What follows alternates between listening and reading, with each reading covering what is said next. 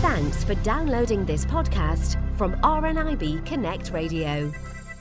Now, we often encourage people to have their eyes checked on a regular basis, and if they are found to have poor or failing sight, looking at registration is an option. It opens up all sorts of doors for help and support. Now, the certificate is known by different names in different parts of the UK, but recently in England, the CVI, or Certificate of Visual Impairment, has changed. Now, to tell us a little bit more about these changes, we have with us from RNIB, Fazilet Hadi. Thank you for joining us. It's a pleasure. So tell me, first of all, Fazilet, about the CVI. Is that something which everyone would get if they're partially sighted or blind, or are there differences? If we take away the jargon, when an ophthalmologist decides that someone's passed a certain threshold in their ability to see, and they're going to have that condition permanently, and that's quite important, it has to be permanent, then they can complete this form. And on one level, your listeners are probably thinking, well, it's just a form. But actually, it isn't a form. It's quite important because it's the kind of form that hands you from the medical to the support that you'll need. And RNIB has done a lot of work in recent years to try and convince ophthalmologists that actually they shouldn't delay in giving people that magic form, because actually that can delay people getting support. And so we've done a lot of training with ophthalmologists, and ophthalmologists themselves are now much more open to seeing that it'll help their patients, and it's not just about a negative piece of paper. The new form, the brilliant thing about it is it's been worked on by ophthalmologists themselves, because obviously they're the people who are crucial to the process. Keeps it really simple for them, because you can imagine they're busy people. It says what your condition is, it will have some details about you, and it will be the piece of paper that then wings its way to your local authority, and that alerts them that you as a blind or partially sighted person needs support. So it's a really crucial process. The other thing to say is they've loosened up the rules a little bit. So now parts of the form can be filled in by eye clinic liaison officers or other staff in the hospital, which obviously it makes it even quicker for the ophthalmologist. And just to say, if you are going through this process yourself, you should get a copy of the form as well. And it is, as you say, a passport to lots of help and support, because we've often highlighted that people are sometimes, to use a phrase, left in the dark when they're given that diagnosis that they're losing their sight, possibly even permanently.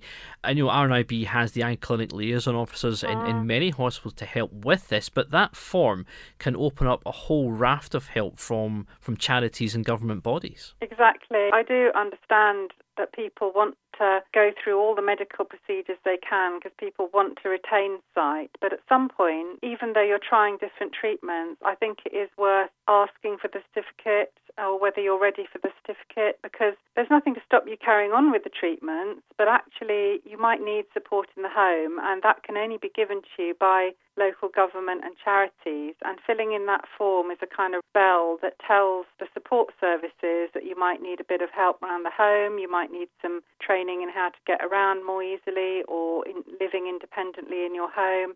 Or you just might want some peer support and talk to someone else who's trodden the path before you. So I think people shouldn't see it as an either-or, treatment or support. You can do both.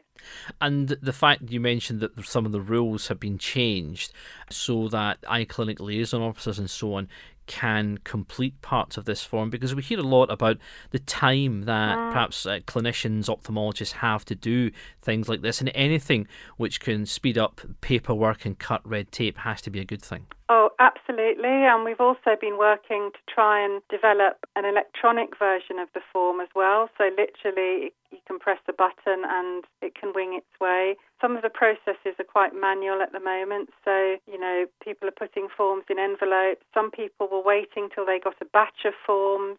Well, that's not very helpful if you're someone who really needs some support. So things seem to be improving at that crucial stage. We talked at the moment about the new form and its completion and the doors that can open, but also organisations like RNIB putting eye clinic liaison officers in a lot of hospitals, eye hospitals, because not just the form, but to be able to speak to someone about help, support, and even just the psychological impacts. Having someone there who really understands helps. Allan, I totally agree. There's lots of things that are linking up now. So ophthalmologists being more willing to talk about support earlier, the easier form, more support in eye clinics. And you're right, RNIB is determined that people who are given a diagnosis actually have someone to talk to there and then.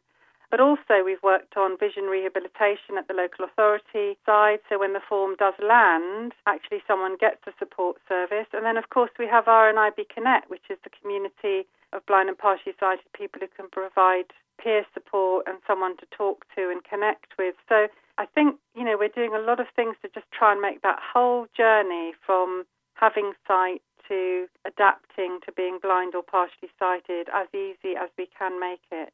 Now, if you'd like more information on help and support that the CVI could open up, or indeed help from RNIB, why not get in touch with them via the helpline, which is 0303 123 9999, or head to the website rnib.org.uk. Fazilet, great to hear about more help and support and making that help and support easier to achieve, and thank you for speaking with us on RNIB Connect Radio. Thank you, Alan. For more downloads like these, visit rnibconnectradio.org.uk/podcasts.